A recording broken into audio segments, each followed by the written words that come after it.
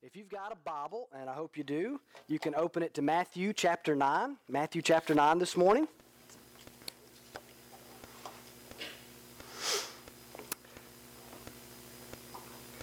I'm convinced that God uses people to reach people.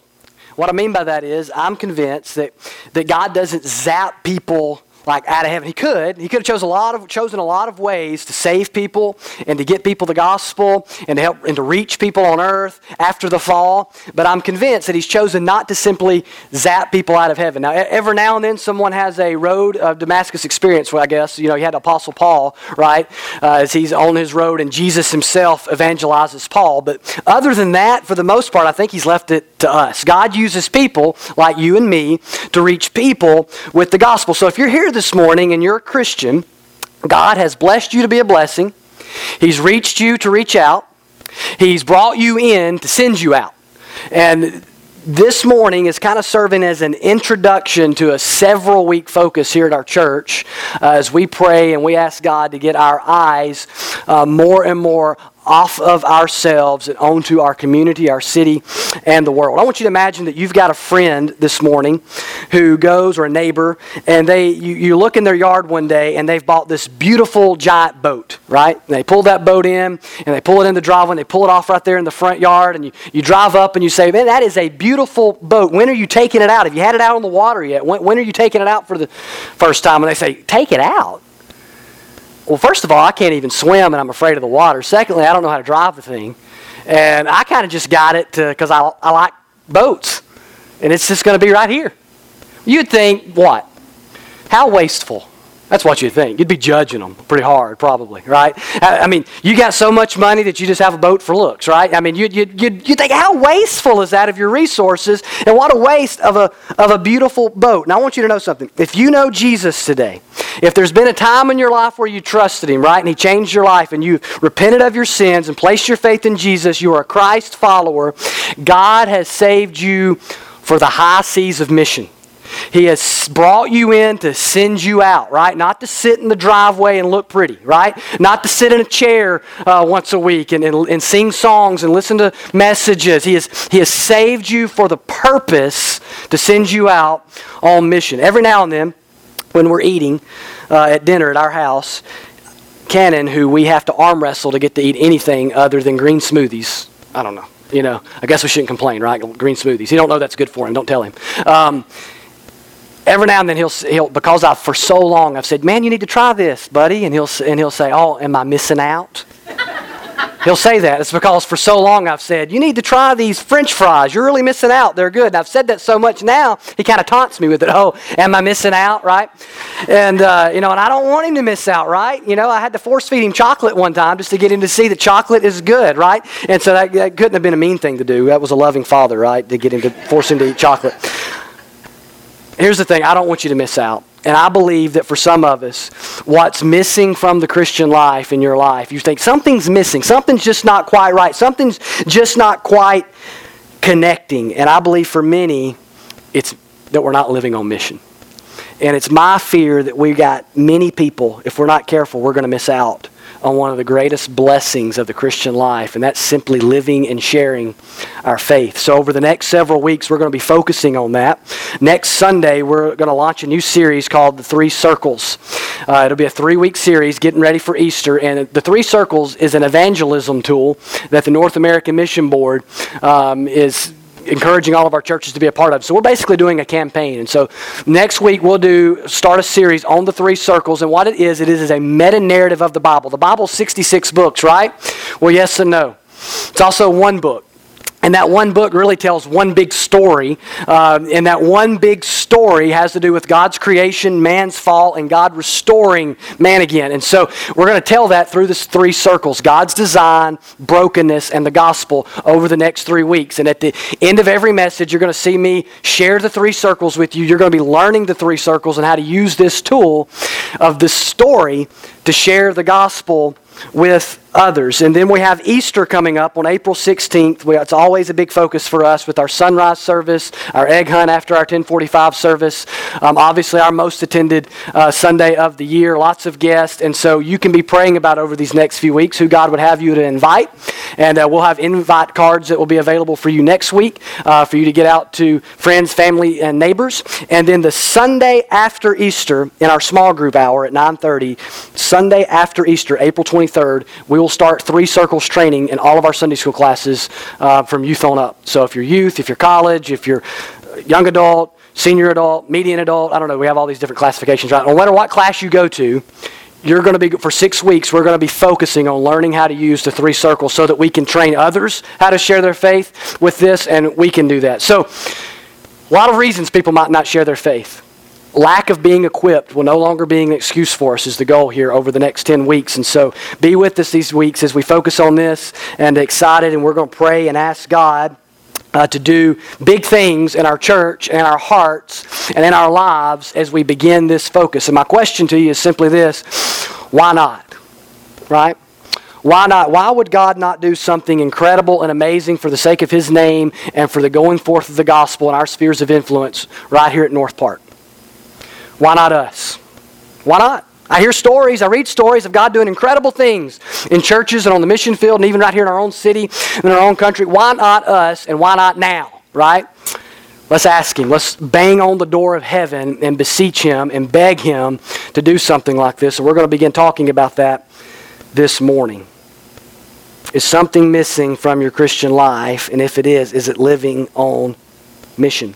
As you look around the church today, you'll notice, I don't mean our church specifically necessarily, I just mean the church in general in our country, you'll notice a lack of sharing the faith. Many people, I would dare say there's many in this room that have never shared the gospel with someone. Never. And that's got to change. That's got to change. I heard somebody say the other day, the church has tried everything in America. We've got smoke machines and great lights and great beautiful buildings, and we've got incredible music and bands, and we've got incredible technology and screens, and we've got a bazillion Bible translations now, and all that. We've tried everything, and the one thing I don't know that we've necessarily tried is just training up an army of people to go out and share their faith with their neighbors, with their coworkers, with their family members. And could it be that the secret to reaching our neighborhoods and our city is really no secret at all? Maybe it's what God's plan was from the very beginning. This morning in Matthew 9, 35 through 38, we get a picture of Jesus' heart for His mission. And we learn a lot about what needs to happen for us to be more engaged in God's mission. So look with me in Matthew 9. It'll be on the screen for you if you don't have a Bible. Verses 35 through 38. I'm reading from the English Standard Version this morning. Jesus went throughout all the cities and villages, teaching in their synagogues and proclaiming the gospel of the kingdom and healing every disease and every affliction. When He saw the crowds, He had compassion for them because they were harassed and helpless like sheep without a shepherd. Verse 37. Then He said to His disciples, "The harvest is plentiful, but the laborers," or the workers, "are few. Therefore pray earnestly to the Lord of the harvest to send out laborers into His harvest." When we pick up in verse 35, we see that Jesus is out just doing His ministry thing, right? Just doing what Jesus did. He's teaching in the synagogues. He's proclaiming the good news of the gospel found in Himself, and He's healing people, right? And so, He is just out doing what Jesus did from town to town, from city to city. But as He went about spreading the good news, as He did miracles, as He taught the synagogues, and the big piece there you don't need to miss is proclaiming that the gospel is here, proclaiming the good news of the kingdom of God. As He went about doing that, Jesus knew something. He realized something. If His mission, if His message, if the gospel was going to reach all the people He intended for it to reach, it was going to be more than Him that needed to do it. His followers were going to need to multiply. And we see Jesus here in Matthew 10, right after this passage, He sends out the 12, right, that become the 12 apostles. 11 of the 12. And then later in Luke, we read a similar passage to this where Jesus sends out 72 people. So not just the ministers, not just the preachers and the pastors or the apostles, but then 72 after that He sends out to spread the gospel.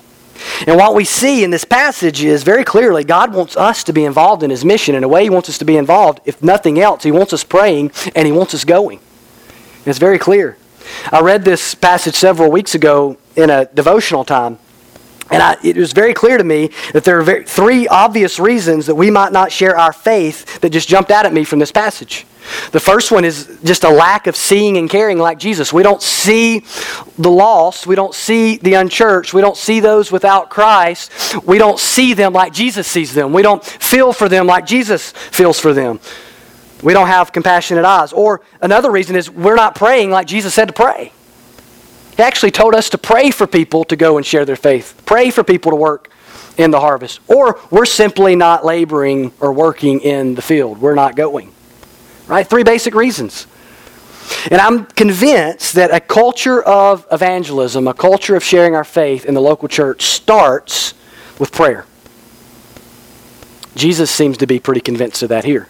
The one thing He told them to do before He sent them out was pray. Because I believe it's in prayer that God gets our eyes off ourselves and gets it onto the needs of others. And I believe it's in prayer that God emboldens us to be able to share the gospel. And it's in prayer where God changes our heart to view people like Jesus viewed people and not like the world around us wants us to view people. So what I want us to do this morning is take this text and kind of lay it like a grid over our lives.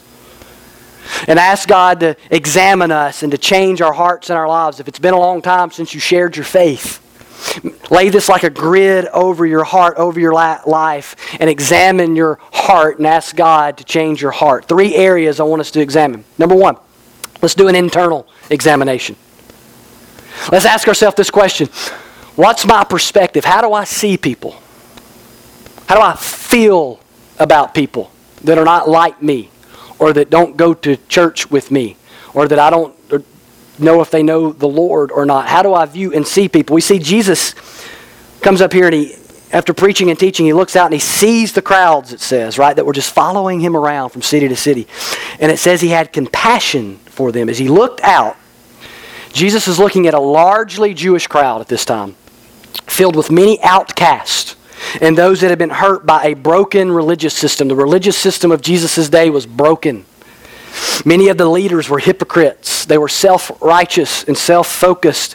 And many were taking advantage of the vulnerable. You might remember at one point that Jesus's in the Gospels, Jesus actually says that there were people that were among the religious leaders who were devouring widows' houses.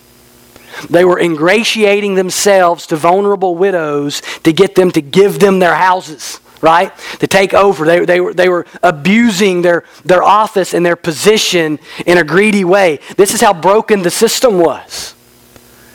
So when Jesus looked out at the crowds that were following him around, he saw more than just a crowd. He saw hurting people. Right? And he says, I see them as sheep without a shepherd. Now, the Bible uses the shepherding picture here as a messianic picture for us, all the way back in the Old Testament. Messiah would be the great shepherd. And Jesus is that chief shepherd who has come to lead God's people.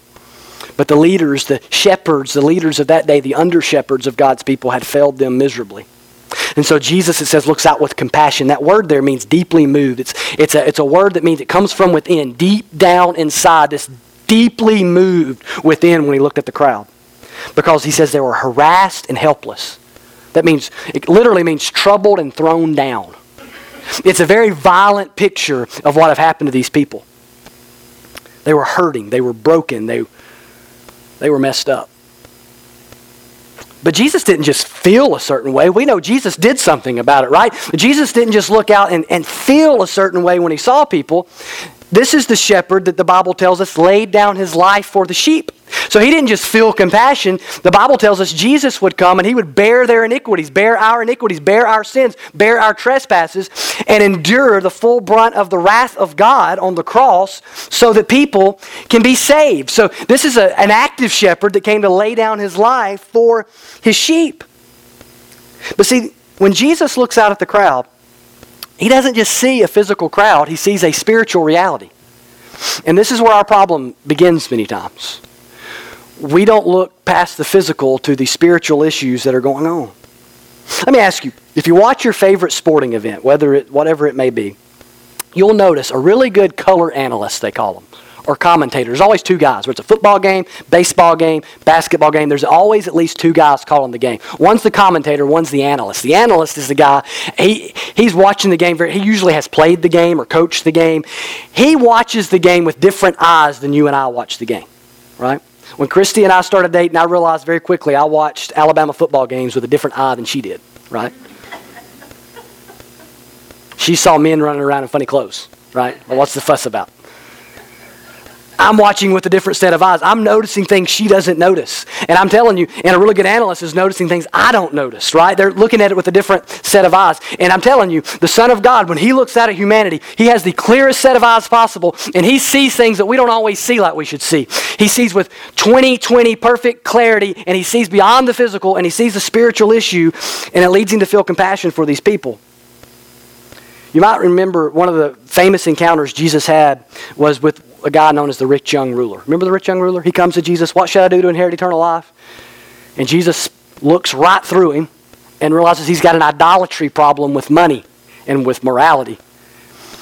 And Jesus looks at him and He says, you need to sell everything you've got and come follow me. And the guy says, I can't do that. And the Bible, and his face is all downcast. And he literally gets up and just walks away from Jesus. We don't know that the guy ever got saved.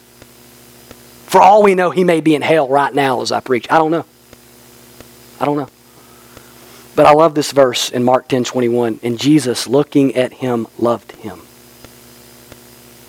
The all-knowing Son of God knew this guy was basically about to reject him and walked away, but He still looked at him with eyes of compassion. Looking at him, He loved him and said to him, you lack one thing. And until we learn to look at people like Jesus looks at people, love people like Jesus loves people, feel for people like Jesus feels for people, we won't take the next step that Jesus took and say, you lack one thing. You need this one thing. It's the most important thing. Before we can connect with and share the gospel with people as He did, we've got to see people like Jesus did. We need to see from His perspective. You ever seen those little cards? Or sometimes they have the little images on them, like you'll see them in movies sometimes when they're trying to find, they'll have like a crazy person in prison and they're trying to get out on parole, and they'll pull out these flashcards and they'll be like, what do you see when you look at this, right? And you're looking at it, you're watching the movie and you're like, I see a butterfly. And they're like, knives, or something. And they're like, okay, 10 more years for you, right? You know what I'm talking about? And they've got all kinds of little tests out there like that. Or I'm even reminded back a couple of years ago, there was a thing going around on Facebook where there was this dress. What color is the dress? Is it blue or is it yellow or something like that? It was blue, by the way. And everybody was debating what color is the dress, and because everybody sees things differently, right? We can be looking at the same thing and see something different. Our mind plays tricks on us. Who we are, how we think about things, all sorts of things shape how we view things. And so if we want to view people like Jesus did, we're going to need to be abiding in Christ for that to happen. His Word abiding in us abiding in Him, us spending time with Him, asking Him to change us and to mold us, because if not, right, where we should be seeing butterflies, we'll be seeing knives. Right? But seriously, we won't look at people like we should look at people. Where we should be seeing hurting people that need the love of Christ, we'll see an enemy, an annoyance, a burden, somebody that's obnoxious, that gets on our nerves. Ask yourself, what's my perspective when I look at people? Do an internal investigation. How do I see people? When you look out at the world around you, do you see the spiritual condition? Are people just people, or are they image bearers of God when you look at them? Do you see the spiritual carnage, the lostness around you? The Bible teaches we're all sinners separated from God, but it also teaches more than that. 2 Corinthians 4:4, be on the screen for you. It says, talking about those who are apart from Christ. This was all of us at one point. Maybe some of us in this room this morning. It says, in their case, the God of this world, the devil, Satan, has blinded the minds of the unbelievers to keep them from seeing the light of the gospel of the glory of Christ, who is the image of God. Blinded. There's only one person that can remove that, and it's Christ. And they're blinded from seeing the gospel of the glory of the light of the gospel of the glory of Christ. And there's only one way that gets removed, and that's when the gospel is actually proclaimed to them. 2 Timothy 2:26. Paul tells Timothy that, talking about the lost, he says that they may come to their senses and escape from the snare of the devil after being captured by him to do his will. The Bible says, apart from Christ, we are blinded from the beauty of the gospel. We are ensnared by the devil and held captive by him to do his will.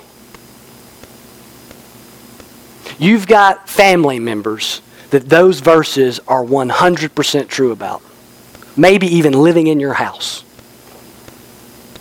You've got neighbors that live across the street from you and beside you and behind you and above you and below you or whatever that these verses are true about. You've got people you work with every day, 5 days a week. These verses are true about. We have people that potentially come here week in and week out that these verses are true about. And I can promise you that for every single one of us, at one time, these verses were true about us. And only in the gospel, as it's proclaimed, the good news about Jesus, as the Spirit of God moves and works, is that blinder removed and are people released from the snare of the devil. We're in a spiritual war. There's a spiritual battle that's taking place. And your enemy in this war is not your neighbor. It is not the lost person who sees things different than you do, that sins differently than you do, or did, and do, that has different political opinions than you do. We've got a deep problem if we look at people who sin differently than we do and see them as the enemy. Or that think how you solve a poverty crisis or think about how you solve a government issue differently than I do, that somehow they're the enemy. We're messed up. We're not looking at people like we should if we don't see them as image bearers of God in need of the same gospel we're in need of. The tendency for us will always be to see people according to some earthly means. Political opinions, personality types, socioeconomic status.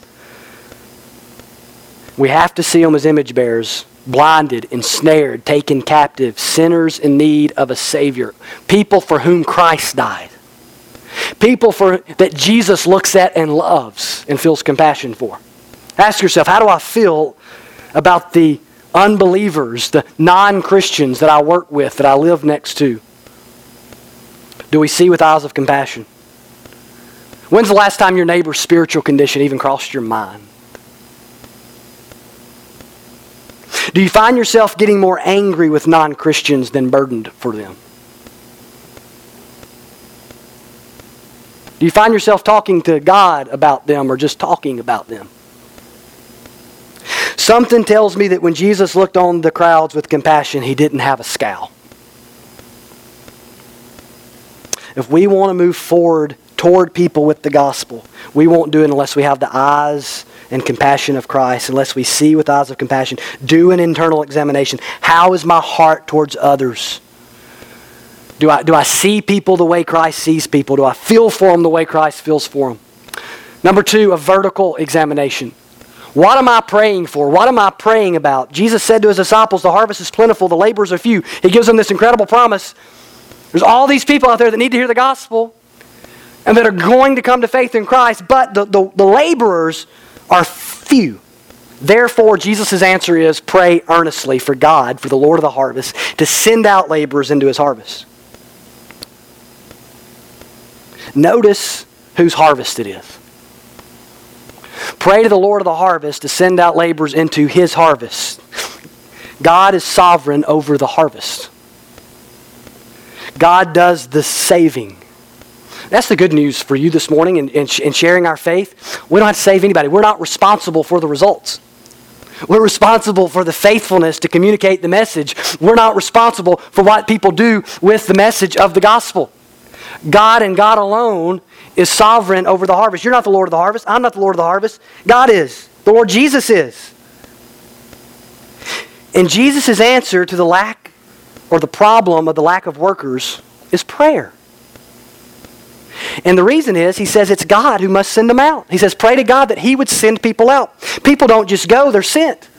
Listen, the word is a very strong word in the Greek. Our word doesn't really do it do it justice when we say sent. We think of like, I give you this letter and say, hey, would you go take this to the mailbox for me? And you're like, okay, I've sent you with this letter. No. It literally means to thrust out or to drive out. In Mark chapter 1, when Jesus is baptized, the Bible says he's then driven by the Spirit into the wilderness where he's tempted by the devil right before he begins his ministry. Do you think that's like the Spirit of God, licked a stamp and stuck it on a letter and handed it to Jesus and said, go to the woods? No, he drove him out into the wilderness. It's a very active picture of God's Spirit, very actively involved in the life of Jesus, doing something that was God's will for him at that time. And the Bible uses that same word. Same word used to drive out demons in the New Testament. To say that we need to pray for God to thrust people out on mission, to send people out on mission. It's an almost violent word. Because let's be honest, that's what we need most of the time. It's like a kick in the pants. I mean, that's kind of what the picture's like. It's like, get out there, right? And we need God to drive us out and to drive people out on mission. One of the major reasons the work of sharing the gospel is not being done in our city, in our communities, in our neighborhoods is prayerlessness. We have not because we ask not. Jesus said, ask, seek, knock. God has chosen in His sovereign plan to use people and prayer in His mission of advancing the gospel. He's just chosen to do it. You say, couldn't He do it another way? Yeah, but He chose to do it this way. He's chosen to actually have us pray for people to share their faith. And many times when our churches are not sharing the faith, many times when we're not talking about Jesus like we should be and not sharing our story like we should be, it's because we're also not praying for that to happen among us. See, we tend to think of evangelistic praying as praying for lost people to be saved. And we should do that. 1 Timothy 2, 1 through 4 says, Paul tells Timothy, I urge that supplications and prayers and intercessions and thanksgiving be made for all people, for kings and all who are in authority. He goes on down to verse 4 and says, God desires for all people to be saved and come to the knowledge of the truth. We should pray for specific people. If you know someone that's not a Christian, pray for them by name for God to save them. He's the only one that can do it. But Jesus' emphasis is actually not on that. Jesus' emphasis is on praying for the workers. It's the only prayer request Jesus gave. Think about it. Have you read the Gospels? I can't find another one. I can find other things Jesus prayed for. The only time I can look and see where Jesus said, I want you to please pray for this, was this. It's His one prayer request, is that God would send laborers out into the harvest. God's plan to reach the world is through His church. That's why. And I believe Jesus has us praying for workers because maybe when you pray for workers, you find out pretty quick in the prayer that many times you're the answer to the prayer. It's kind of like you're praying for a job and the phone rings and it's a job offer and you're like, oh, well, maybe that's the Lord. Well, let me tell you, when you're praying for God to share the gospel with your neighbor and you realize you've got 2 feet and a voice and your heart's still beating, prayer answered. That's why we don't pray that way. It's convicting. We get convicted by our own prayers when we start praying, not just for, Joe to get saved, but for someone to share the gospel with this person. And we realize, well, I know them, and I know the gospel.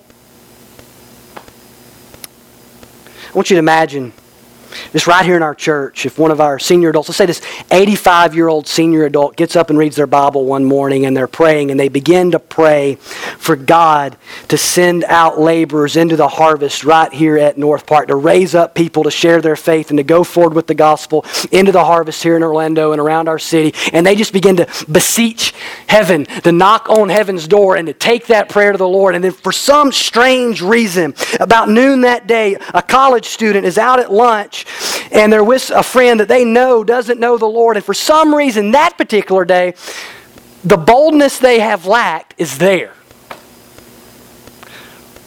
And they begin to share their faith. And we say coincidence. And I say, that's how it works. That is exactly how it works. We pray for God to thrust people out on mission, and He does it. Let me ask you, do you think God might answer a prayer request that He commanded us to pray?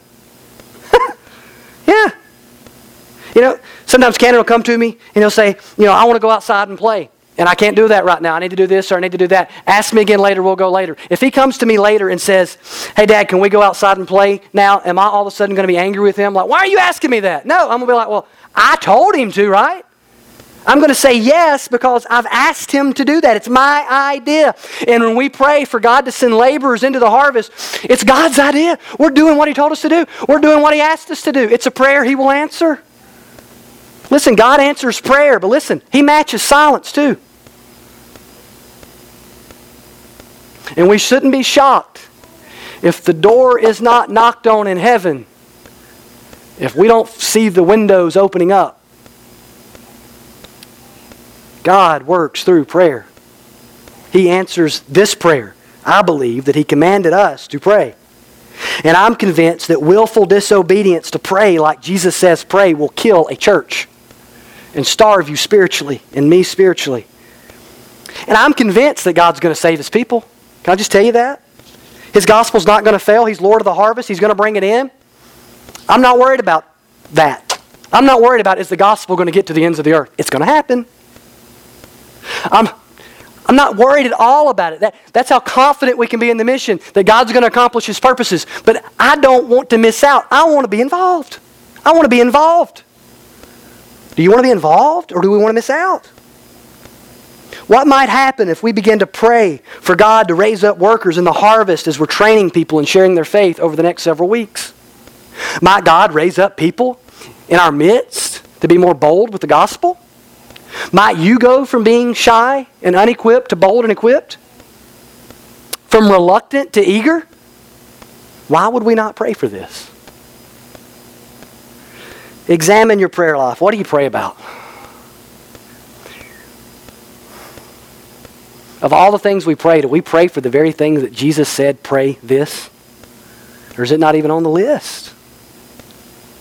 We must learn to pray on mission. Number 3, let's do a horizontal examination. Am I participating in the mission? What's my perspective? Am I praying? Am I participating? See, the main problem in the text is that the harvest is plentiful, but the laborers are few. So Jesus says, pray that God would send laborers. Now, how foolish would it be for you and I to read the passage and see the need to pray, but not the need to labor, to work, to serve, to share the gospel? To see the need to pray, but not see the need for us to be the answer to the prayer. How foolish would that be? To not see the need that we need to go and advance the gospel to our neighbors, to our friends, to our family members, to our coworkers.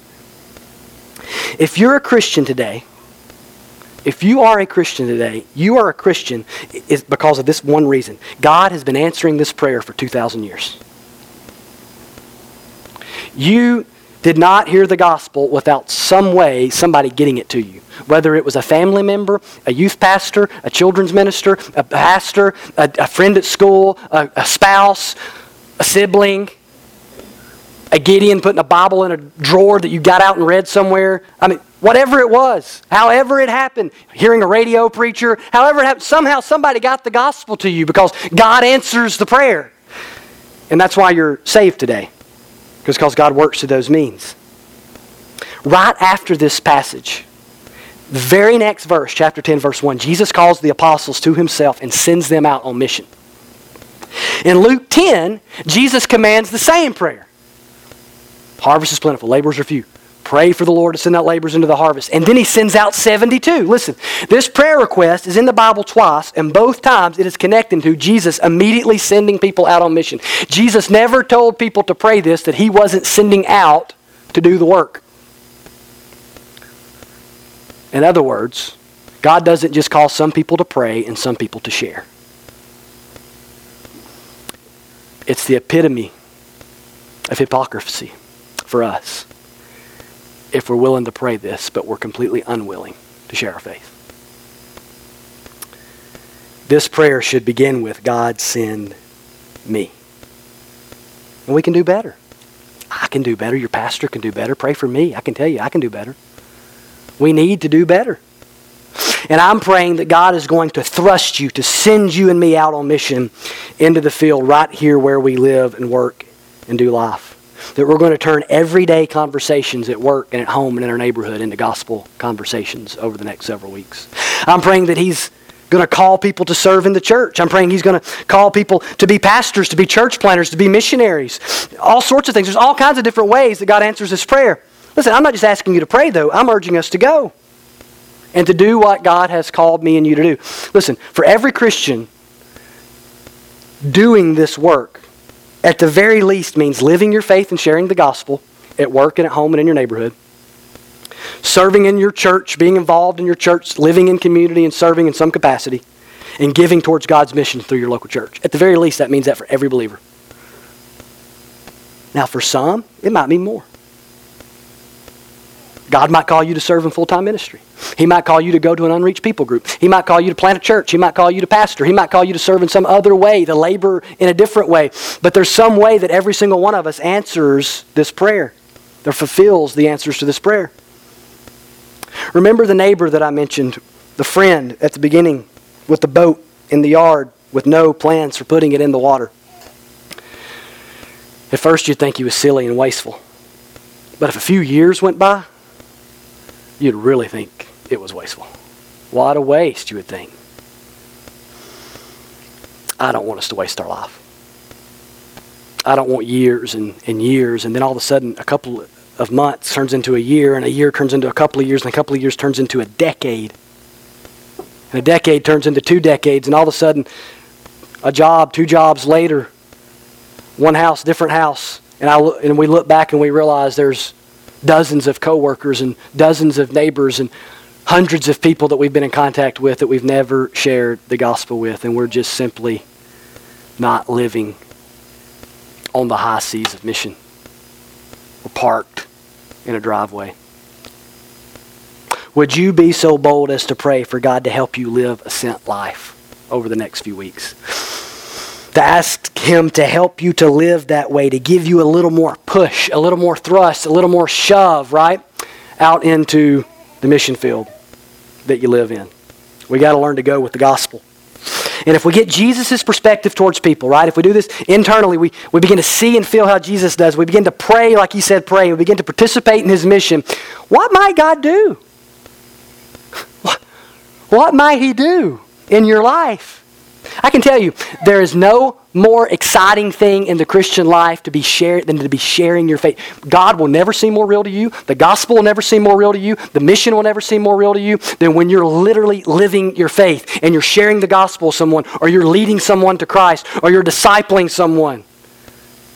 Will never be. The Spirit of God literally begins to work through you. Why not us?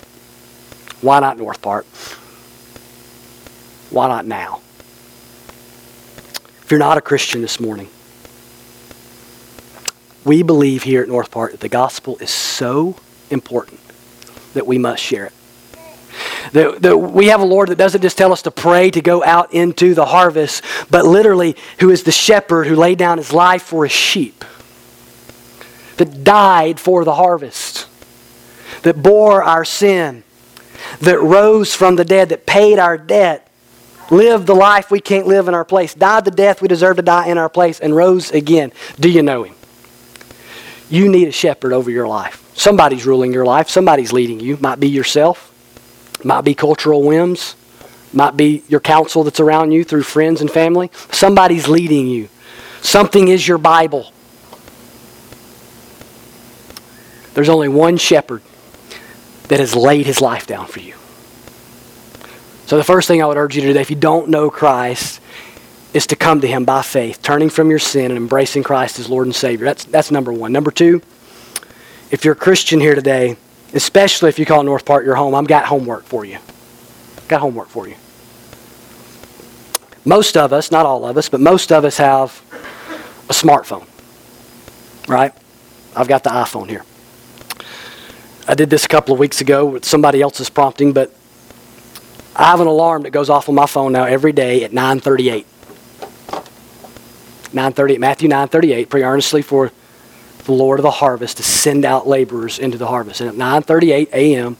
every day the alarm goes off and it prompts me to make sure that I obey this verse every day. And sometimes it's inconvenient and I have to wait a minute or whatever. And sometimes all I have time for is a really quick breath prayer. God raise up laborers at North Park to go out into the harvest and to be obedient to share their faith. And would you set your smartphone, would you set your alarm to pray every day at 9:38 for God to do that? You say, well, on Sundays, that's going to be during Sunday school. Well, imagine that if everybody's alarm went off in Sunday school and you had to pause 8 minutes into class, and most of us haven't started yet on that time, right? And we had to pray for God to send out laborers into the mission. So that's number one. Would you begin to do that? You say, for how long? Jesus didn't give me an end date on when to stop praying it. How long you set your alarm for is between you and the Lord, but I want to encourage you to do that. That's number one. Number two, would you find some way over the next week as we prepare for this next series to fast and pray? What I'm going to encourage you to do, if you're able, and everybody won't be able to do this, is to fast from one meal a day for the next week and to spend some extra time in prayer asking God to reveal your own heart to you, to speak to your heart, to change your heart, and to raise up and send out laborers into the harvest field. Maybe it's lunch that you'll fast from. I don't know. It's between you and the Lord. And maybe you'll take 15 minutes and you'll just pray for your church, and you'll pray for the harvest, and you'll pray for the mission. Maybe you say, well, I can't do that. Maybe there's something else you can do. Maybe it's less TV. Maybe it's whatever it might be. I don't know. There's something you can do. The purpose of fasting is not to manipulate God. Like, look, God, I'm not eating. Answer. It's not to starve God out of heaven. That's not the point. It's to focus. It's to focus us. And to remind ourselves that there's something that we need more than food. Would you do that for the next week as we prepare for this series? And let's see what God does. We're going to have a time now here in just a moment to respond, and I'm going to pray for us. And when we get done praying here in just a moment, we're going to sing a song. If you need prayer for anything, if you got questions about what it means to follow Jesus, we can do that now. We can do it after the service. If you just need prayer about anything, I'll be right down here. I'd love to pray with you. Let's pray.